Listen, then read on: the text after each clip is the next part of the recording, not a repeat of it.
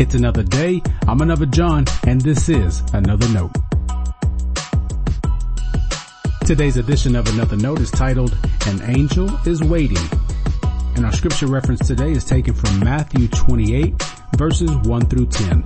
As always, may the Lord add His blessing to the reading and hearing of His holy word.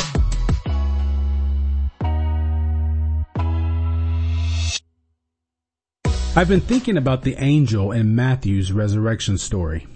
Surely, God didn't need the angel to remove the stone from the tomb. Typically in the Bible, angels are messengers. The word means to bring tidings. Angels, therefore, are messengers from God. But this angel had to do some heavy lifting as well.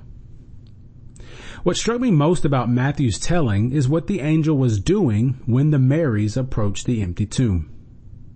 In most biblical stories, angels appear to someone. This one did not. He first rolled back the stone, and then he sat on it. I'm convinced there are no wasted words in Scripture. Seemingly irrelevant details were included to tell another part of God's great story. I'm not suggesting we should force every word to mean something, but we also shouldn't gloss over every word just because we think we know what happened in a story. So, my question about Matthew's angel was, why was he just sitting there? I don't know what I would have wanted him to be doing. It just seems strange for a heavenly being to be taking a break. Here are a few first thoughts about the angel sitting on the rock. Maybe it was a sign of victory. Putting the stone there was the world's way of proving they had extinguished the life of Christ. Now, with heaven shining from the tomb marker has become a piece of furniture. Maybe it was to impress to the Marys that he had moved the stone. In another telling, the women had been questioning who would move the stone once they got to the tomb.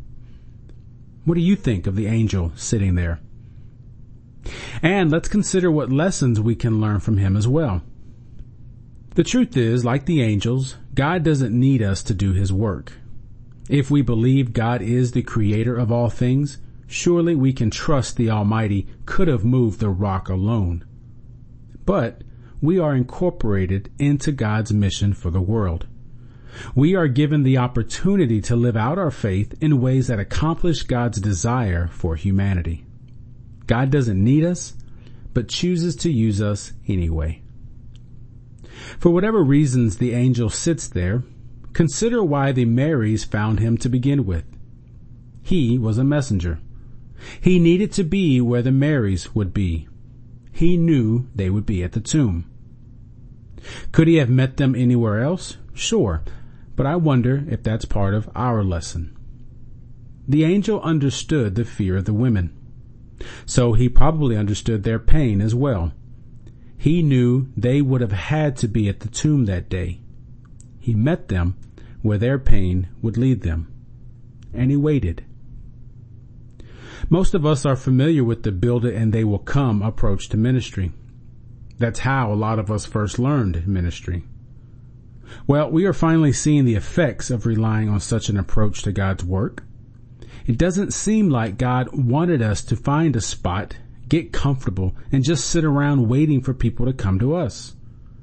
What we see happening in Matthew and what we see Jesus do time and time again is the servant of God going to where the pain is.